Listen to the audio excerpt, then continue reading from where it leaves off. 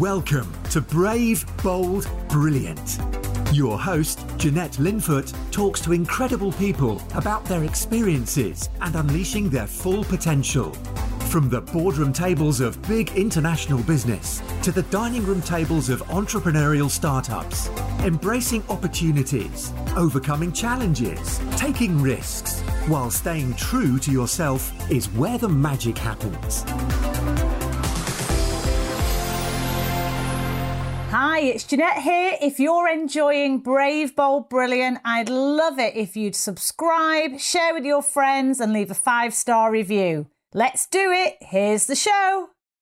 So welcome to the Brave, Bold, Brilliant podcast. I'm your host, Jeanette Linfoot, and I am here today with Anne-Marie Woodall, otherwise known as the high-heeled healer. Welcome, Anne-Marie. Thank you. Thank you for coming down to Bournemouth. Oh, well, I tell you, as two fellow Mancunians, I feel like we've got a lot in common. I think you're right. Absolutely right. Yeah. No, honestly, it's fantastic. And thank you so much for coming on the show. You are amazing. I've been looking forward to it, really, to get out there again. I've not been out there for quite a while, and it's really good to actually have a chance to share the knowledge that I've learned and my path, which has been varied, but it's been an exciting path, and to help people find their purpose and passion and whatever they want to do. It's all possibilities are here. Yeah, exactly. That's what I want to share. Great. Yeah. So we are going to start with your journey, aren't we, Anne-Marie? Yeah. So give us the quick canter through your very colourful life. Oh, well, born in Manchester, in the slum area. When I was 12, passed my 11 plus, went to quite a good school, I suppose, for them days, and. I got married at 17, pregnant at 17, lasted about 5 minutes. So in them days, you didn't have any money. You couldn't get anything from the government. So you had 2 or 3 jobs just to live. And I was lucky. I've got to say I was lucky because I was quite good looking. So I was offered, do you remember Jeux Sans Frontières? Do you remember it? It's a knockout. Oh, it's a knockout. Yes, yeah. And I was offered a job on that as the girl with the numbers and everything. But I was also offered a job because I actually trained to be a croupier at Playboy in Manchester. So we did all that stuff in, at the beginning, which was quite traumatic, and then ended up this glamorous world. So I ended up in Playboy and then moved down to London, Mayfair.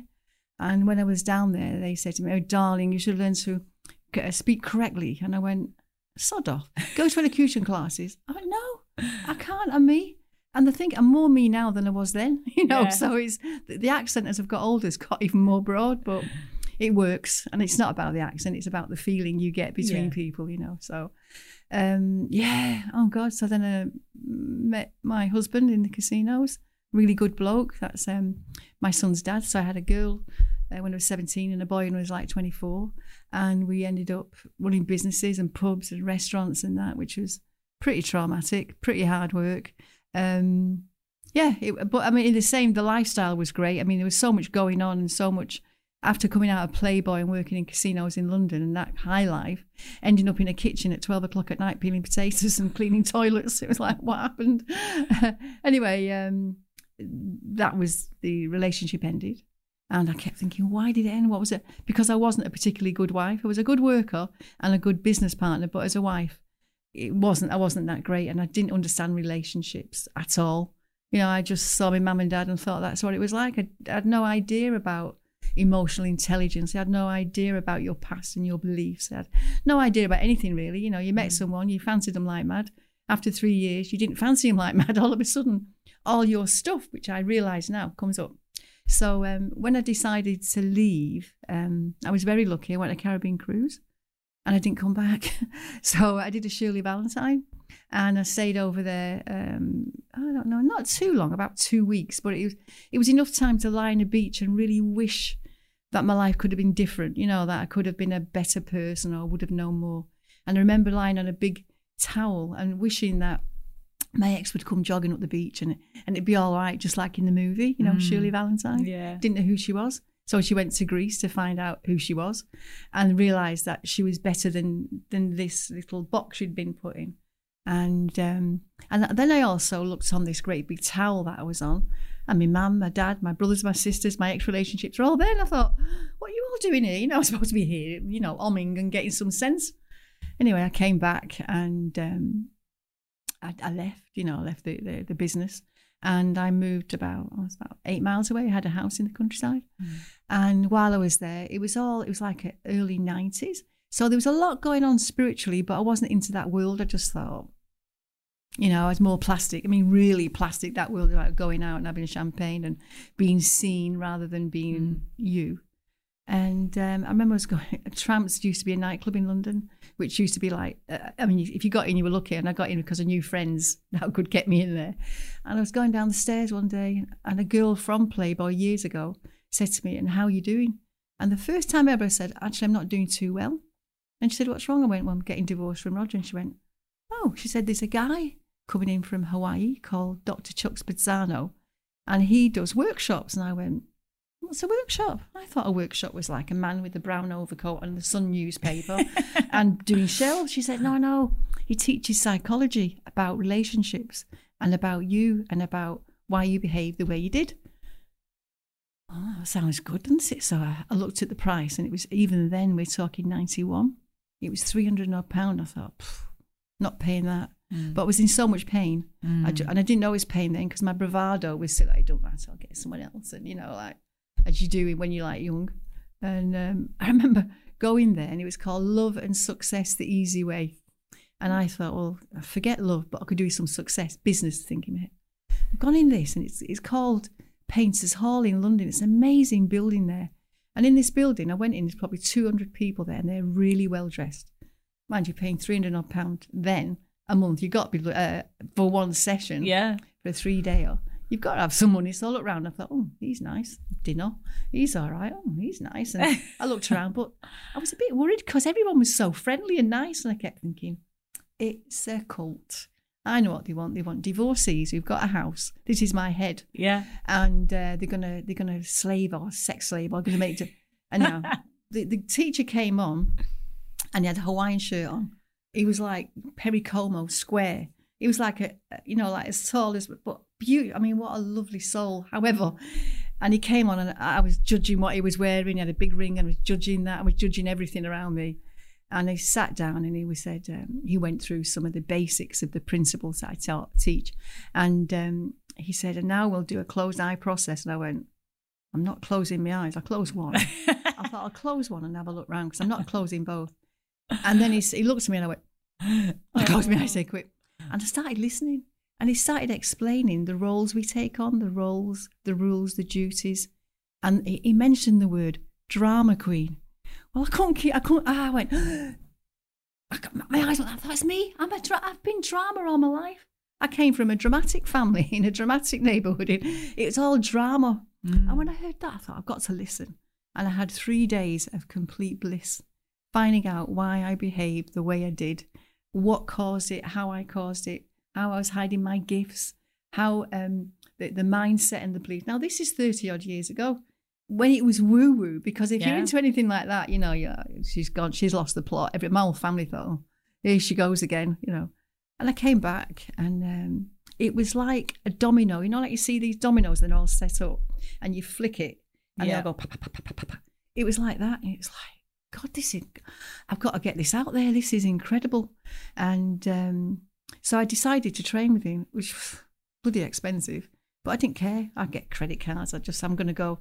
And I trained in Hawaii with him. I was backwards and forwards all the time and doing the process. And we'd start at 7 a.m. till 12 at night, going through what you needed to clear, to understand, to become a better you, to have the life you want, or to find your purpose, to find your gifts, because everyone's gifted. Yes. Yeah. Everyone is gifted. I wrote a book called The Secrets of a High-Heeled Healer. And basically at the front, it's like an angel with a crooked halo, because that's crooked halo and wings. But here she's got a backpack on. And in the book, I explain we go to a special place before we're born, and we choose all our gifts, and we put them in our backpack. And then we come from heaven, where we all decided we're going to meet again. We probably made a decision once to meet again. And as we're coming through the clouds and all that, we land on Earth, and we get amnesia, and it's like, what am I doing here? Who's that? Because you showed your mum and dad. Brother and sister? No way. I wanted the rich house. What am I doing here with no toilet and no bath? Well, what am I doing here? But in the gifts, we get embarrassed that we're gifted. even from a child. So what we do, we cover it up. And if we see someone limping, we'll limp because we don't want to run. And if we see someone not doing too well, we'll become that rather than take this off and start showing your gifts. Because once you realise what your gift is, you then pass it on. Yeah. And the processes are about finding your gift and passing it on to the other person. Then you're free to carry on in your journey, which is a magnificent journey.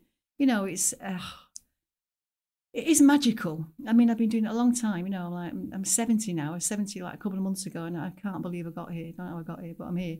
And I look back, and it's been miraculous. I mean, if you just follow it, just keep following this path and synchronicities and being open. And when you see someone, you think, oh, I'm not too keen, but you've got to see, what don't you like about them? Because a part of you, you're projecting onto them, and you can bring that back, heal that, and you become more whole again. You know, so that's how it started, really. Wow. That's how the High Healer started. I mean, I got on the name when I was in Germany because I worked all over the world, and I had 2 translators in Germany and either side. And I speak fast, so I needed to. And this woman came up, and she was a big Fraulein with, you know, like they get the plaits and they have them down. Oh, yeah.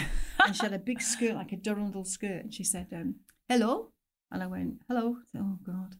Because you're never quite sure what people are going to. She says, I have been here many years.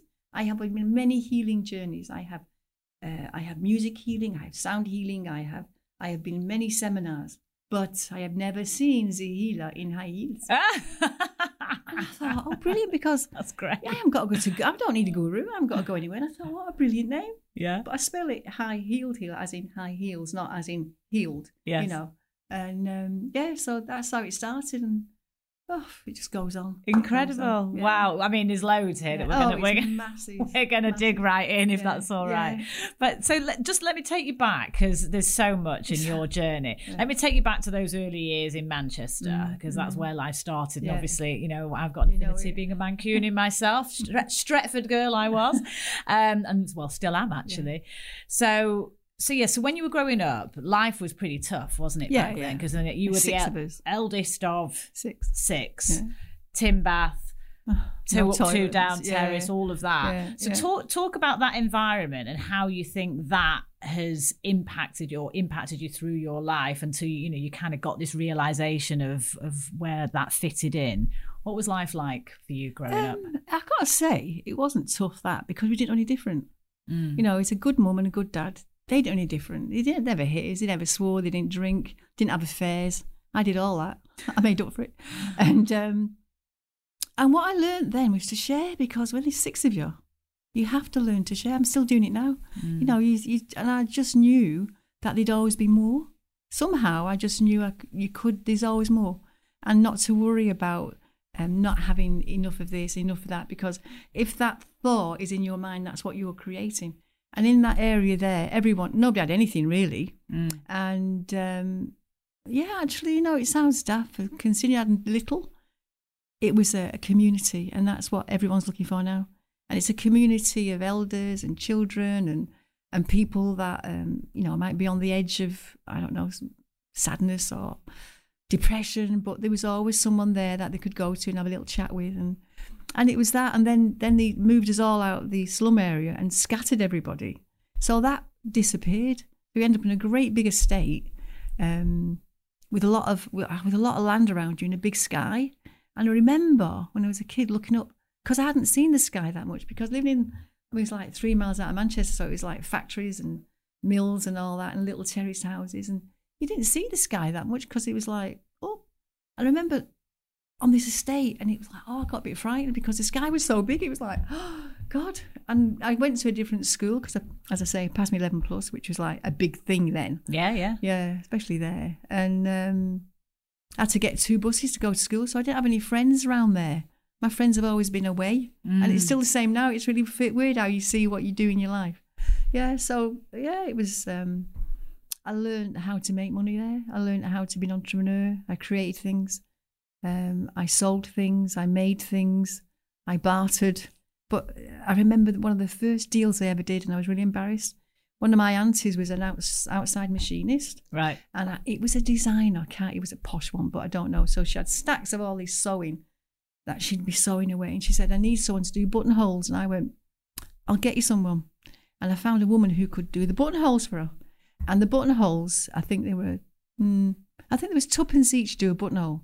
And I went to this woman and said, I've got someone who wants buttonholes making. She said, it's twopence each. I went back to my auntie and I said, it's 3p for a buttonhole. But he went back to the company. But for me, it was like, oh God, I feel really embarrassed I'm doing that. You know, I'm making money on someone else, but that's business. I didn't know that was okay. You know, so that was a lesson to learn, that you could make money and everyone could win, you know. So which part of Manchester were you in originally, in the slum area, and then where did you move It was called to? Miles Platting. Oh, yes. Yeah, my nan used to live around there. Oh, yes. They probably know, probably related. Yeah. You know, you know, it's a long time ago. It was like in the 60s, 63, I think. 62, 63, they pulled it down and moved us up there. My mum and dad didn't tell us where they'd gone. They just gave us like an address and we had to find it. I didn't think they wanted all there, you know, like it's like, where do we live? Oh my God, hard to imagine. But that work ethic then, because obviously, you know, massive. Coming from a very working class family, which Absolutely. I do as well, that's certainly something that stayed with me. Yes. You know, you have to put the effort in. You have to. I mean, obviously you want to work smart, you know, clearly. But was that instilled in you from a young age that, you know, you have to do the hard work? Working hard, yeah. My dad worked really hard. My mum had the kids, you know. I mean, that was tough. 5 in that little 2 up, 2 down. No, that was tough. But we didn't know any different, so it was okay, and it was loving. And I still go back to the Christmases in nostalgia, you know. And you think, my poor mum and dad, how did they manage? Because there's only one working, you know. And my dad absolutely adored my mum, so she was always dressed immaculately. And they'd go, there was a company called Stewart's where you could go and get really good clothes. And the Stewart's man used to come round every Friday. My mum would pay him, I don't know, a shilling or something like that. But she'd have the most amazing clothes because my dad adored her, you know. So to be with, this is really weird, really, because if you're with a dad that adores a mum, you expect that. It's like, well, that's how it is, isn't it? You don't see the nasty and the, you know, I mean, it could get nasty because men do and women do, you know. I mean, that's what happens. He gets frustrated. She got frustrated, you know, but you still have that dream of the happy relationship. Gosh. And then the move to London then. So when you were still quite young, so you already had Maxine at that point. I got married to my first love. We went to see Romeo and Juliet and decided to have a baby. We didn't see the end when they died. We didn't see the end. It lasted about 5 minutes, you know. And there's me all over again at 17 with a lump, and then like Ada, and then and then it just split. He had no chance. He was no chance because he was only 17 as well. So. But I mean, she's been with me all that time, you know. Gosh, and then so then you moved to London. Why London? Was it just that you knew there was more money to be made there? Obviously, you had offered the role, right? Was that? Well, yeah, because I worked at Playboy Manchester. Yeah, and then I met a guy who runs Playboy London, or the Dice Pit, and we fell in love, and I moved down there. And but fortuitous again, it was nothing's ever been planned. Nothing's ever been planned, and I always end up in the right place at the right time, you know. And it's like, how did they get here? Trust the process, I guess. It is to remember unique, sacred timing. Trust, you know, to remember unique, sacred timing. But at the time, I didn't know, you know, and I ended up in London. That was like massive, you know. It's like God coming from Manchester to London. Everyone thought you was loaded when you went back home because you was earning good money. And I used to work 10 days off and 4 days. 10 days on and 4 days off, and go back to see Max and spoil her as much as you can. But I still had to get on with my life too because my mum looks after her. And that was the journey. Then that ended, and I met I married my son's Dodger's dad. He worked in casinos, and then we lost everything again, absolutely everything. We had a really good life. You know, detached bungalows, 24, 25 in Surrey, you know, the whole lot. We worked really hard. And the casinos closed. We lost everything. We lost the house. We lost the kids because the kids went to mum and dad in Wales. While we started another business off, which is pubs and all that. And then to start again, you know. So I'm used to losing and starting. And it don't matter because you're always okay. You know, you're always learning something new. And it's all, in one way, it's frightening, But fear and excitement are like different side of the coin. Yeah. You know, so it's really fascinating as you're talking, because I think so many people, they're so scared of what they might lose, judgment, or all of this sort of stuff, coming from a very sort of probably scarcity mindset that they never get going. They never they therefore have these dreams that they never fulfill. And it's just such a shame, because we only have one life, don't we? And we might have more, you never know. Well, I'm hoping there's more. We might have more. We might have more. But all we know is the certainty of the here and now, for sure, absolutely. I guess. And live the best. Yeah, be the best version that you possibly can. But that resilience, that being able to, I mean, that's a big deal when you've got your lifestyle, you've got, really successful career, you've got the fancy house in the country, the cars, all of the bells and the whistles. And also, I guess, an element of Manchester girl done good. We did well. We did well, yeah. And then we all shared it, though. We always shared it. Yeah. That's from the family thing, that was really weird, yeah. Gosh. Yeah. So when you lost it all then, and as you say, you've had to sort of restart a number of times. Yes. How do you go about that? Because I think people listening that maybe are in a position where they've lost it all and they're feeling a bit, well, where the hell do I go from here? What process did you go through, and how did you pick yourself up and get started again and then ultimately become successful I don't know, up until about a year ago, when we started looking with my son at, his journey. And really, when I think back, what I did then was to look at all the things that I could do, or that I had done, that could use or could be part of a new life. And once you start realizing what skills you do have, because we think, I can't do this and I can't do that. But even knitting, even sewing, even anything. But look at anything that you've done and you love doing. And somehow with spirit, because I work with spirituality and everything, it comes in. But it's your mindset again. It's that mindset. Of course I can do it. That happened for a reason. That's done. Let's see where this journey takes us. And if you've got that mindset, the journey gets easier, because you're looking and thinking, well, for some reason this had to happen. So you don't actually judge it. You don't get into that depth of negativities. For some reason this had to happen. And as you go along your path, you think, this is why it had to happen. It's to help people, and that's what I look at. I always think, well, for some reason, I don't know what the reason is, and then you move on again. You keep going. Yeah, and I love what you just said there, because it's around thinking about, well, what are the resources around me? What am I good at? What do I love? Yeah. And you can always make money, and you can always drag yourself out of any situation if you've got that mindset. Yeah. But also having the mindset alone gives you an energy that you wouldn't have had. So you don't sit back and go, oh, poor me. You think, okay, I'll move on. And it's exciting, I've got to say. A lot of really wealthy entrepreneurs lose the money because they get bored. They get to the top, they get really bored. Get really bored, and then they lose everything because they like the journey. The journey is so exciting. Yeah. And when you get there, you go, so they lose it and start again. I've worked with many millionaires around the world, and it's like their fear of having no money is the same as the people who have money have the same fear as people who don't have money. It's the exact same fear, So it's talk about that a little bit more. Then how you work with those sort of, I suppose, what would be perceived as incredibly high achieving people. Yeah, well, the same issues. There is not one thing. I've worked all over the world. I'm not, you name a country, and I've worked in these places where I've been invited and helped. And it's basically, it starts off back in the family. It starts, what role did you play in the family? What did you want from the family? Roles, rules and duties. And you go back to all that, and you find out what decisions you made at different ages, and does it serve you anymore? Because your belief system is a thought that got stuck in time that you think is your path to success. Now, if you go back to that thought, that belief, everyone's got different belief systems. When you go back to that, you think, where did this come from? And is it true? And does it work? Because normally we just accept it as the truth.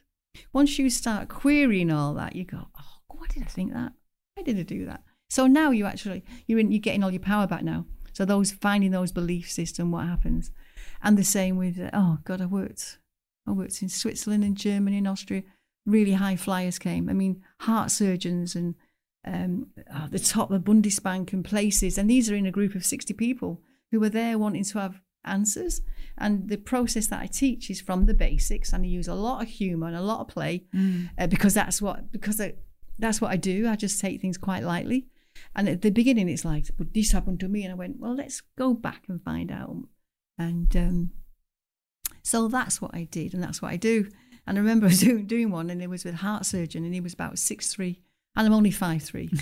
And he came to me at the end, and I stood on a chair to give him a hug, and he said, and now I know what my heart is for. No. Because we work on the heart level, you know, the heartbreaks, the losses, the when you don't forgive people, you know, the guilt. You work on all that.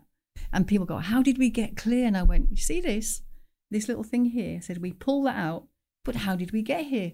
I said, we laughed our way in. We laughed our way into this spot where this little like stone had built a huge big rock. And then we just break that up and then start actually giving the gifts and sharing the gifts. And amazing stories happen. But as a teacher, I say, you're not supposed to check how they're doing because it's not me doing it. I'm getting information because I did the program. I trained for 9 years with Chuck Spasano. It's a long time I was there. And I was this promoter in the UK. So I could get all my family on his workshops for free. So all my family got enlightened in a way for a week. And then we all went back to normal. No, it didn't. But I mean, it did help us all, you know. Yes, yeah. And so...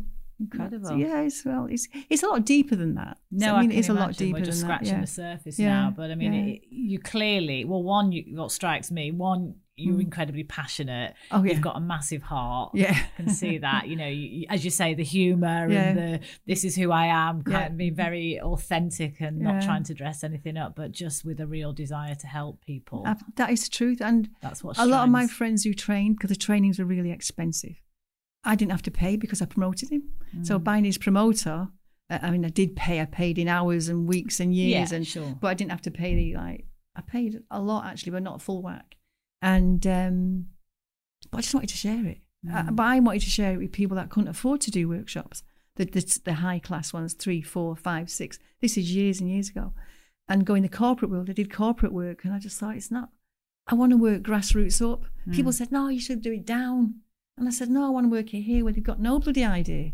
So I made the workshops reasonably priced and fun so that people could come on and change, understand themselves like I did, because I'm not a scientist or anything. It's just a woman who had a great idea that just followed it through, basically. Yeah. And so I worked in the reservations in Canada, huge work over there with the Indigenous, where they just found all those graves and that. And then I did a lot of work over there, which was, we used to drive from Vancouver up to Alaska in a Volkswagen van. Me and my girlfriend, who's she's now married, she's in Colorado, she's still doing the work. And we drive from the reservation to reservation because she was Indian. Our class is Indian, First Nations it is now, to be correct. And I'm not politically correct, so I can't help it. I speak quick and I think quick. Anyway, we'd do all that. We'd have all these First Nations following us from one reserve to the next. And then, you know, like at the end, like 300 of them, we took them to our teacher he would help them even more, you know. And then down in South Africa, I worked over there and I was doing my book signings and people can we come to, and yeah, we brought them all in from everywhere. It didn't matter. I said, just bring them in. People paid that could, and those that couldn't, you know. And the same in Malaysia and Indonesia and Thailand and Germany, Spain, Switzerland, Guatemala. Oh, you name it. I mean, everywhere, you know. And that journey, when I sat down through COVID, I thought, God, what a life. What a life. And you couldn't make any of it up because it was all just falling into place. TV, radio, magazines, newspapers. I come the expert on telly in the day. You know, that wasn't a particularly great job because apparently the presenters don't like experts. And it's like, well, why did you call me on then? I wasn't even an expert, but they called me in because whatever. Yeah. And it's been a fascinating journey. Wow. How did you reconcile? Because you're away and you've travelled extensively all over the world. A couple of things that as you were talking strike me is that there are massive cultural differences, but despite all of that, people are people. It's all about family. It's all about relationships. It's all about heartbreak. Literally. And when you start working, getting people out of Heartbreak Hotel, they start listening. Anybody who wants to get their energy back rather than, you know, blaming people and shaming people. But when you get back that to the whole again, because when I teach, I use a tennis racket, and it's like, I imagine everyone comes in whole. And the first time of like you get hurt, you get a split mind, so you get ego mind, and you get a part of your mind that's still connected to heaven, or you want to call it universal energy, or whatever you want to call it. And every time you get hurt again, you get a little bit more chopped off, and hurt, loss, abandonment, judgment, guilt, pain, all the things that make us smaller. So we get really, really tiny after being like this. And you get to a point, you go, oh, it's got to be more to life than this. And that's when you say that, and heaven goes, da-da! Well, we'll send someone then. So this little part of you then learns how to let go of the judgment, how to let go of the shame, how to release the guilt. And you get bigger and bigger and bigger again. So you get back to your wholeness as much as you possibly can. But in the process of doing that, and they're just processes, just exercises, but magic happens. I mean, you can't believe the weather changes, the doors slam, the lights flicker. You go, oh, okay, we've got a lot of help here. So yeah, it is magical. So many stories. There's too many stories to tell. Yeah. I mean, literally, there's so many. We could make a TV show about you. That's what they tried. They need to do. Oh, really? Well, yeah, because when I was in that area, because it was new, and they were saying, how could we put this? Different companies came to me, because I live near Brighton and there's a lot of producers down there. And I said, I can't, because what I do is personal. I didn't want everyone to see people crying or going through. I wasn't bothered about the money, and they were quite shocked. And then they did Life Laundry, and remember those programs they did. And and I looked and I thought, well, I could have been doing that, but it's still not me. I want it to be me, just be me doing what I do because I love what I do. And I don't check up on what happens, but I used to get the 2-week telephone call, and people would ring up and say, you never guess what, I'm going to tell me that. And within 2 weeks, things changed dramatically. And that's the beauty of it. Yeah. But it's still not me doing it. I'm just giving the information. Well, you're the conduit, aren't you? Yeah, absolutely. You're the conduit. Yeah. And like, you're clear about what your reason why is, why are you here on this world, in this earth. To help. Exactly. Literally just to help. And I do miss it. I miss going out there and doing what I did. And COVID anyway. And also, I lived in 2007, I left the UK and went to live in a little island in the Gulf of Siam, which is like a treasure island. I mean, Koh Phangan and Koh Samui, which is the dream. Most people dream that. I lived that. I lived all that. I've lived, like my son says, you must have lived about 4 lives. And I think I did. Yeah. I have, or am. So like a cat, you've got another 3 to go at least. Well, yeah, I've got another 10 years out of me. I'm looking for 10 years. I'm praying for 10 years. Fabulous. Yeah. So how did you reconcile traveling all over the world, being, finding the real Anne-Marie, versus being a mum and being away from the kids? How did that play out? But they were grown up. Right. Okay. Because Maxine left at 18, she went to live in Portugal, and then Dodge at 13 went to boarding school, which was literally in shouting distance, so and then I didn't actually start my journey. I think he must have been 13, 14, but I was in and out. I didn't stay away for long, you know what I mean? Right, and he went to boarding school, so he's supposed to have come home at weekends, but because he was into sport, he never came over to either of us, because he was always a captain, and he loved it, so neither of us saw him really, but yeah. And when we did meet, it was fantastic. And not only that, I've always said to both of them, I'm only at the end of a telephone call. And COVID's proved that right. Yes, Zoom. Didn't have Zoom there. Yeah. So, yeah, brilliant. Yeah. And so just coming back to kind of when you had your Shirley Valentine moment, and I know there's a lot of pain around that time. So, if you're okay to talk about it. I wish it'd been another way. Yeah, because again, a lot of people listening to this, will maybe going through a similar situation in a relationship that isn't really working. Maybe they've been in denial for quite some time or whatever, and it just comes a point where you go, actually, no, something has to change here. Yeah. Talk me through your Shirley Valentine in a bit more detail, and how you broke through that. Well, it is the relationship. Not his fault, he's a really good bloke. He really is a good bloke. And he's Dodger's dad, and he's a really good dad, and he's a really good bloke. And it's a shame it didn't work. And that's why I wanted my path to understand why I did what I did, Yeah.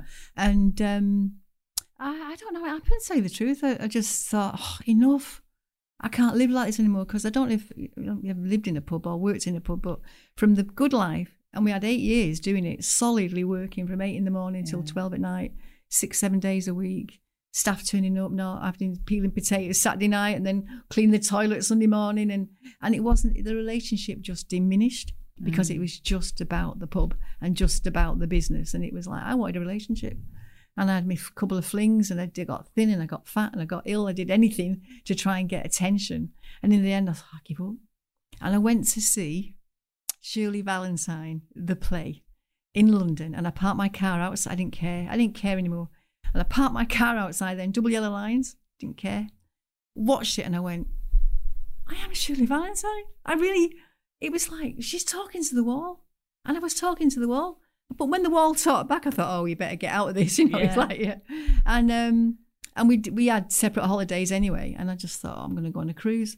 And the cruise company was next door. So they got me quite a good deal because we lived in a pub on the river.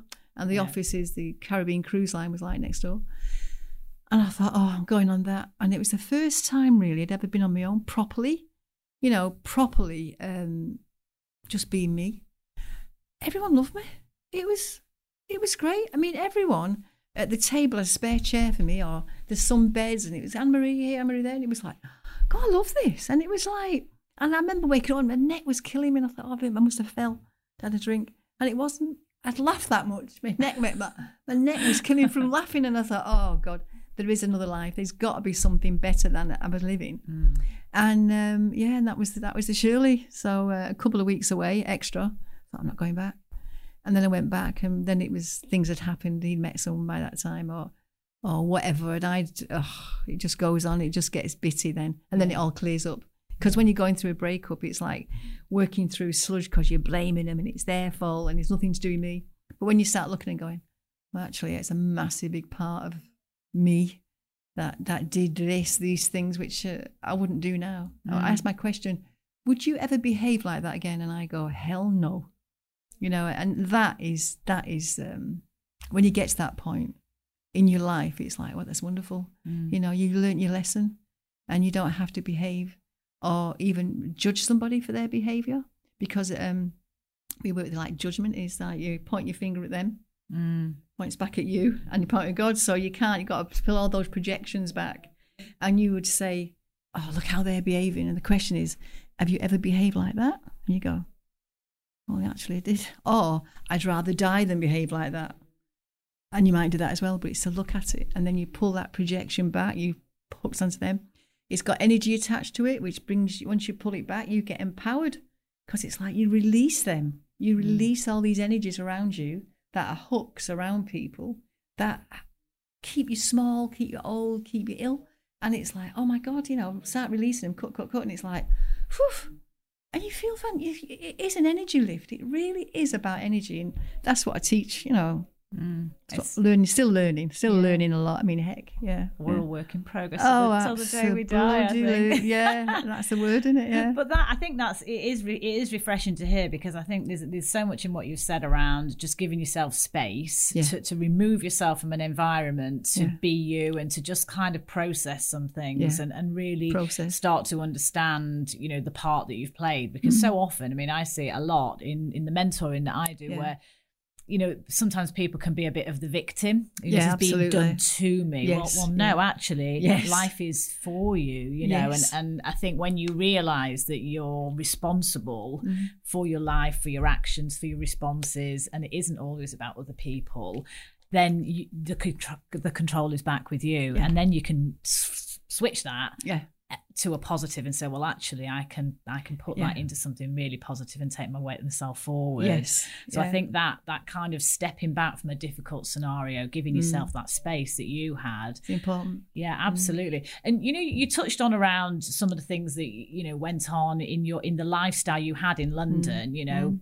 And I guess the glamour, the parties, all of that. Yeah. How much of the things that happened in your relationships do you think was partly influenced by the environment you were in? Because you must have been mixing with some incredible, like, famous people, stars, a lot of money, and in that casino world. It never fazed us, because they were just, when you look at them, they were like just normal. Because when you're in there, they're just normal people. It's the PR that makes them up to something special, and they're just normal people. In fact, it's quite weak, some of them. Right. You know what I mean? And they don't show themselves. So really, I wasn't enthralled by it, I've got to say. Okay. I was just being me. Yeah. And you know what? They love people that are real. And that made it even easier because it was just being me. They thought it was hilarious. You know, because I had nothing to hide, basically. It was just like, yeah, you're rich, so what? Or so does it matter? Yeah. I'm here now, having a good time.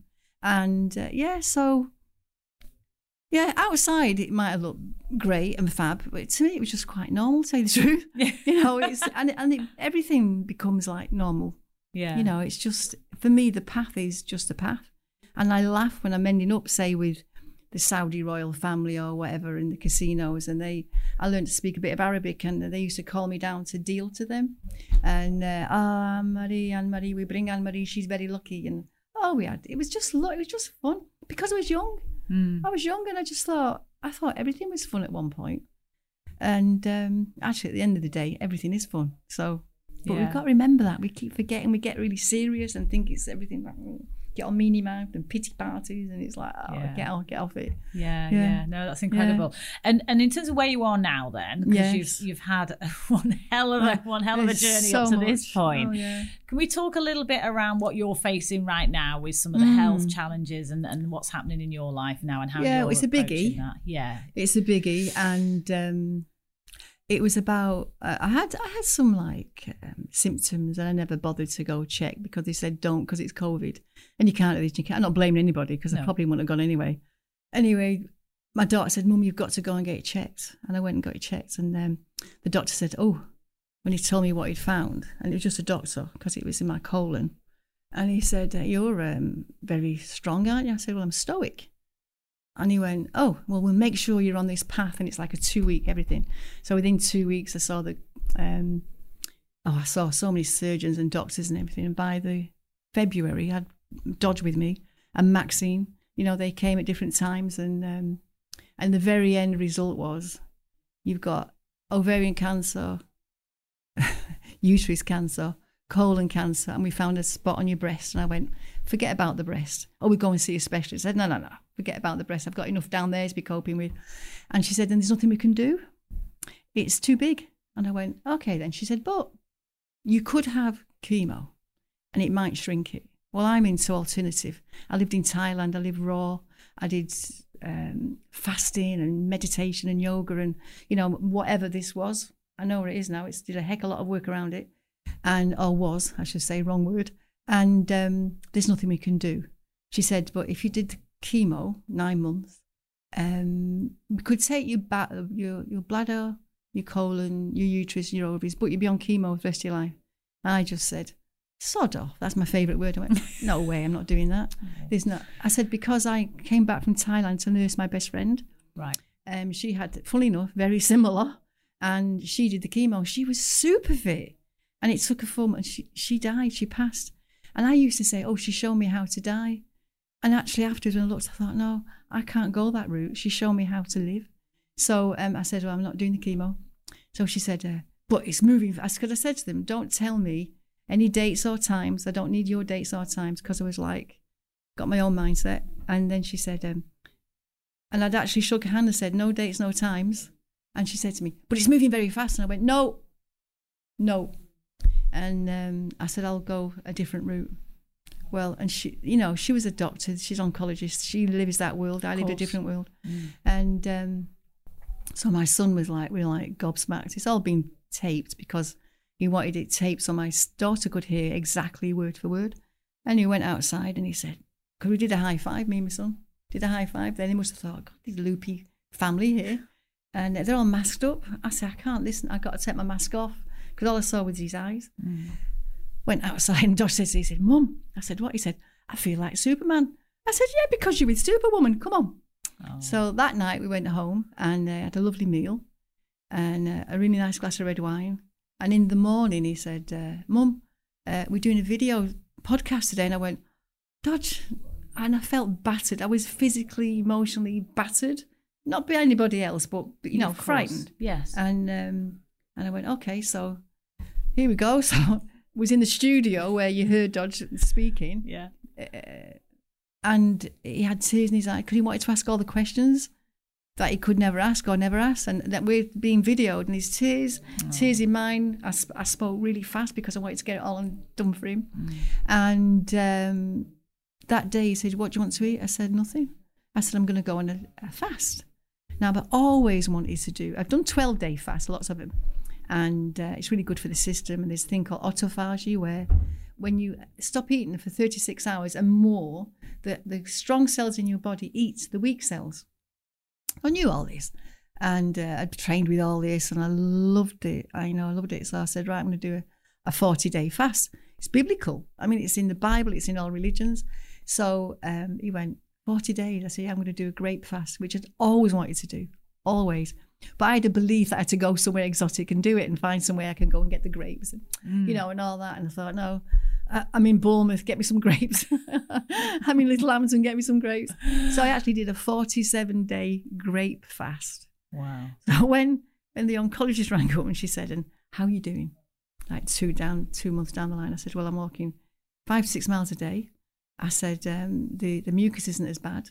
And I said, "I feel well." And she said, "Well, what drugs are you on?" I said, "I'm not on any." She said, "Well, what did you do?"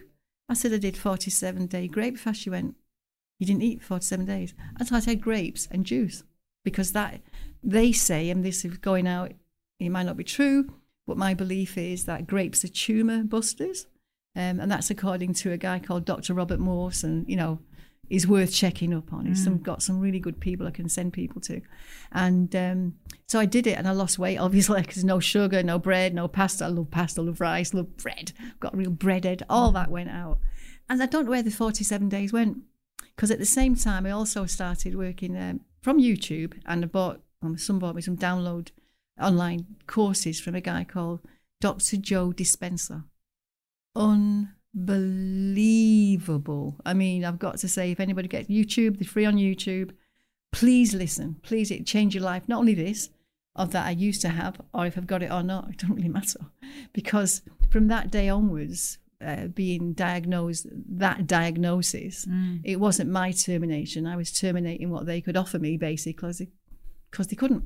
So here I am now, 6 months down the line. I lost 26 pounds, which is only £5 a month, which isn't that bad, really, when you think about it. I'm having the best life. I've got my kids, I've got my family, I've got my friends. I was 70 and I did a party in the park, a picnic in the park it was, and it was a celebration of life. And that's what it's about. Every day is a good day. Don't ever give up. Do not ever give up. You're never alone. You'll always, if you open your heart, mind up, there'll always be someone there with the right word. You just got to keep your ears open. Keep your ears open and, and zip it sometimes. I know I haven't zipped it today, but it's my chance to speak, so. Yeah. Oh my gosh. I mean, it's incredible. I'm feeling a bit tearful as you're talking. I mean, there aren't really any words to add to what you've said, to be honest, Anne-Marie. It's incredible. And it is what it is. Yeah. The weirdest thing is that I forget that this thing's supposed to be here or not, and even if it is or not, I speak to people that they could just drop dead down, and I've got a chance to actually make things right and carry on helping people, because I will carry on doing my work. I want to help people understand their beliefs, their heartbreaks, and move out of those places, their fear of failure, fear of success. There's easy. I mean, it's if you want to change, the right people will come. The first book I ever got that way was called Feel the Fear and Do It Anyway.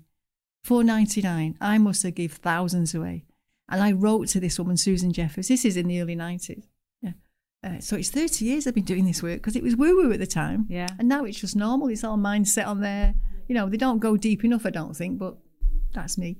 And so I wrote to Susan Jeffers, and she said, I don't give workshops, but when the student's ready, a teacher will appear. So that's what happened. Chuck turned up. So I trained there, and then I changed. There's so many different trainings that we amalgamated into a different style. So you learn one thing, and you learn this and this, and then it's like a colander, so it all comes in to produce another form of, I wouldn't say healing, processes, that you can actually learn for you and pass it on. All you do is keep passing it on. Anyway, there's a place in Piccadilly called St. James's. excuse me, and they used to have all the top trainers there coming in. And my friend used to run it, Nick Williams, and he said to me one day, I've got a surprise. And this is like 93, 94. I said, what? He said, we got Susan Jeffers speaking. I went, oh, wow. And he introduced me to her. And I said, your book, it saved my life, because it's all about fear, different levels of fear. Yeah. And I said, I passed it on to so many people. And we stood there crying, the pair of us, hugging each other. And it was amazing, that little book that can change things, that one word, that one look, that one openness, that allowing yourself to forgive and be forgiven. You know, you've got to accept forgiveness and forgiving. And I mean, it does go deep at times, but at the end of the day, you're free. You're freer than you were. Every step is a freedom step. Don't ever be frightened. No need to be frightened ever. Ever. Oh, yeah. It's incredible. It really is. And so you're still working. You're still helping people. Yeah, not like I did. I mean, obviously COVID and all that. I mean, and I used to have workshops all over the show. Yeah. I used to. The first one I ever did was brilliant. It was called the Shirley Valentine Experience for anybody who wanted to run away. Because my thing was, you didn't have to run away. After learning what I knew, you didn't have to run away. You just work on yourself and you can work things out. So it has to be fun. So I called it that anyway. And everyone had to bring a swimsuit, a sarong, and a sense of humour. Mm-hmm. And then everyone had to bring the food from the country they'd run away to. So there was paella and sausages and Chinese and whatever the country they wanted to go to. And it was all laid out. And I also asked the ladies, it's a couple of gents, but now it'd be half and half. In them days, it was mainly women. And I said, I'm going to put a nature table at the back. Because when I was a kid, you'd have like a nature table, you'd have leaves on it. And all that. Yeah. I said, bring all the stuff that you're working on, what you're making, what you're doing, networking board. So we had that. And it was fascinating. We had a really good day. We had all that food. The Sunday Times came down, Sky TV, my first workshop. All these people came down because the journalists were intrigued. Well, journalists, as you know, I mean, some of them, sorry, journalists, but aren't that nice. And consider it's my first workshop. And it was like, God. And it got in the Sunday Times. Can you imagine that, your first workshop? But she said, Surrey with the whinge on top. And it was like, what? It stopped me doing it for ages because someone, you were only trying to help and they slated it in every way they could. Yeah. But that was okay because the healing and the fun from it, because we had everyone had a swimsuit and a sarong, we could have a swim, and then I brought the guys in from Isha from the Greek restaurant and they brought the plates, and I got mum champagne that gave us 3 bottles of champagne, and what's that? Is it called slush? What's it called? Those shops that they're really smelly. Oh, Lush. Yeah, yes. Sorry about that. But they give us like lots of gifts. So everybody had goodie bags to take away. Amazing. And so I do things with a lot of humour. Yeah. It went on TV because all of a sudden it had been videoed, and it was like on telly. There's me in my one room with I didn't even have a computer then. I don't think. We had email. Oh no, we had fax in them days. Got 400 phone calls, but I had no one to back it up to. Could you do it here? Could you do it there? And I went, yeah, but I never had a backup, so it was like, different time. And you did Sex and the City. That was a good one. Well, you were telling me earlier. Sex and the City was a good one because I got a journalist friend, and she said, "Have you seen Sex and the City?" And I said, "No." So I got all the videos, and what I looked at, 'cause it's all about relationships. I looked at the 4 women and their different styles in relationship, and what would be holding them back if they wanted a relationship, or what was, what wasn't working for them. So I bought a rented place in Soho because they lived in Soho in New York, and I think it was called St Anne's in Soho, and did workshops there. Sex and the City, same thing. Lots of journalists, and some were nice, some weren't, but they get paid for whatever they get paid for doing, and it was fascinating, but it was good. Something different. Fantastic. Fantastic. And then I did lots of different workshops all over the world. Incredible. Different titles, different places. The same thing. Everybody wants a happy family. I ended up working in South Africa. What's it called now? Can't remember. But it's where the women had lived on the streets who'd had AIDS, and at the very end they were taken into places, but they had babies. So they'd see me on TV because they did a big TV program around me over there. And this woman who run it said, "Could you come and do work?" I went, "Yeah, of course. What do you want?" She said, "We have no money." I said, "Doesn't matter." It never bothered me. It never, because this comes in, that goes out. It wasn't. And I remember I was in this room, and it had no windows in it. It had a flip chart with just 2 legs on the actual board and a brown pen. Mm-hmm. And I ended up holding 2 of the little babies because the women were in, tears and that. But at the end of the day, everybody just wanted a happy family. That bonding, to get back to the mum and dad, the bonding in the womb, because we go take people back to the womb. What was happening for your mum, what was happening to your dad, because we are shamans, and in that shamanic place, we would actually take sometimes their pain on, and your dad's pain on, or your mum's pain on, and then we come in, we're thinking, why do I feel like that? Well, actually, sometimes it's not yours. So we went back to that, because remember that gift pack? I remember about the gift. Yes, you have a gift for everybody. Everyone, I've gone all goosepimply now. Yeah. And so that gift, you say, what was the gift your mum would have needed here? And she said, she needs support. Give her the gift of support. And that, you start bonding from in the womb. Wow. You can't go further back. The games, you can go further back or forward. But this is what I've worked with all around the world, is that level of bonding that then gets you to a place of understanding and a place of release and a place of a place of, what would he say the word would be? Freedom. A place of freedom to be you with all your qualities and share them. Whoever you meet, whatever you do, you don't have to be clever. You haven't got to be gorgeous. You haven't got to be rich. You can just be you, and that's it, basically. Wow, it's incredibly powerful. My gosh, it's so, honestly, your journey, we could talk for hours and hours. I've got a lot of stories. You have. Amazing stories. Yeah. Incredible. Yeah. So if you think about your very colourful life and the journey you're on right now as well, it's biggie. And that is a massive, and I really appreciate you being so open and honest about it, because, it's... There's no other way. No, I know, but for a lot of people, they wouldn't be so open, and I think by talking as you have done, it's going to help a lot of people. I hope so. I don't want anyone to be frightened. What I want from this is allow people to be empowered. Yeah. That even if whatever happens, not the end. It's a beginning. And this journey is the beginning of something else. And you just don't know where it's going to go. Exactly. You don't know. That's the exciting bit. No, it really is, and I think you just give so much. You can see that the help you've already given to so many people, and what's yet to come. Is really powerful. Yes. If you think about the advice that you've had over the years yourself.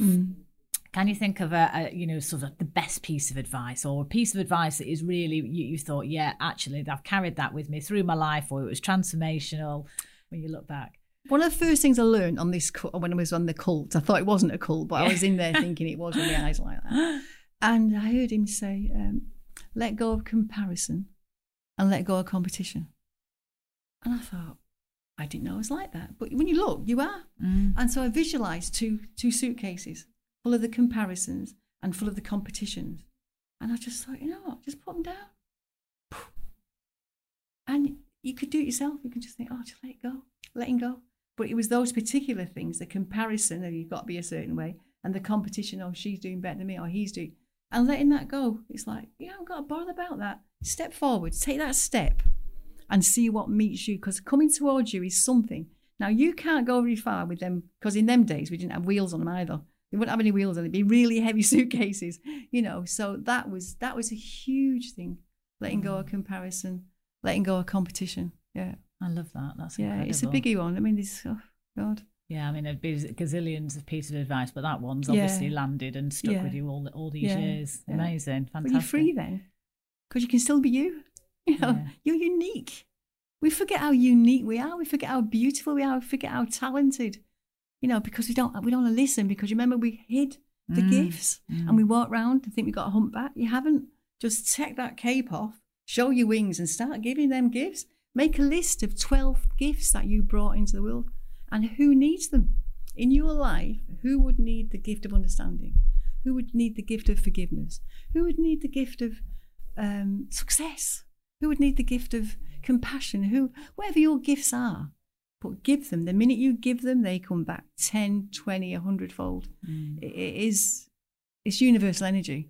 It really is. I mean, I go a lot deeper with the spiritual stuff. Sure. But that'll be another day. Yeah, that's for the second follow-up podcast, which we absolutely must do. But no, that's great because you've given a piece of advice that's really stuck with you, and then you've just given another amazing piece of advice to everyone that's listening.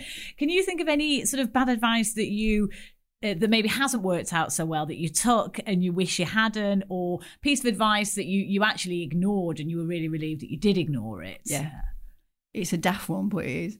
When I was going through all the turmoil in my marriage, I mean, Mum had 6 kids, right? So she said, have another baby. And I went, what? She said, oh, yeah, it always works. And my dad said, don't you dare. And I'm glad I listened to my dad. It was, have another baby, why? What would Dad have done?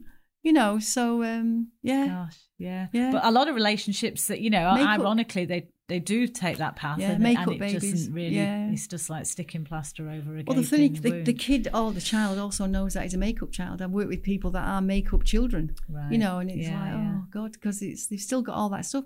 Because the mum and dad hasn't looked at what they brought in. It doesn't stop. It can go back and back and back. Mm-hmm. And, yeah. Oh, good. So you ignored that one. I did. I could have had 5 kids, 6 kids by now. You could have done. Yeah. I'll be dead in a bottle of Bacardi, one or the other. Well, yes. Let's not think about the alternative options. And just my final question. Well, actually, no, there's one more question before I ask the last one. Where can people find you? Because obviously you've got your book, you've got so much resources that's going to help people. How can they find you? I've got a book on Kindle. Yeah. And it's just £4.50. It should be £10. I don't care. I don't want the money. I got a friend to put it on. I just wanted it out there. Yeah. Because I got a book deal within 2 weeks. You couldn't make that up. The story.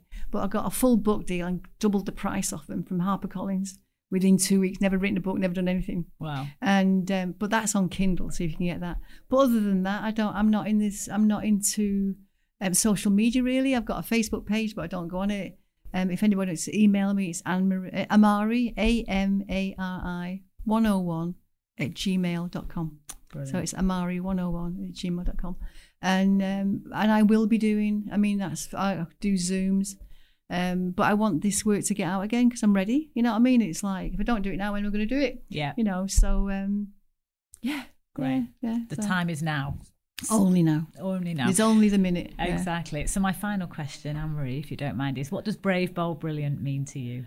Well, I got it wrong because I thought it was brave, bold and beautiful, but brilliant's even better. But brilliant. What's it mean? Oh. Well, I think brave and bold are the same. And brilliant becomes you because you're brave and you're bold. So actually stepping into that space of being brave, because it is, those first steps are frightening, gets easier. And the bold, you've got to step out of your comfort. That is frightening as well because it's all fear-based. To be that bold, just to be you. And then what happens? You're brilliant. Because everyone goes, well, how did you do that? You're brilliant. And that you make it. You that title's perfect for what you created. You created a great show. Brave, bold and brilliant. Yeah. Well, you absolutely are brave, bold and brilliant. Yeah, go in there. Yeah. Oh, but thank you so much, Anne-Marie. Oh, you're most welcome. Incredible. Good to see you. Yeah. See you again. Absolutely. I really hope you've enjoyed Brave, Bold, Brilliant. Don't forget to subscribe and share with all your friends. And if you've enjoyed listening, I'd love it if you'd leave me a 5-star review.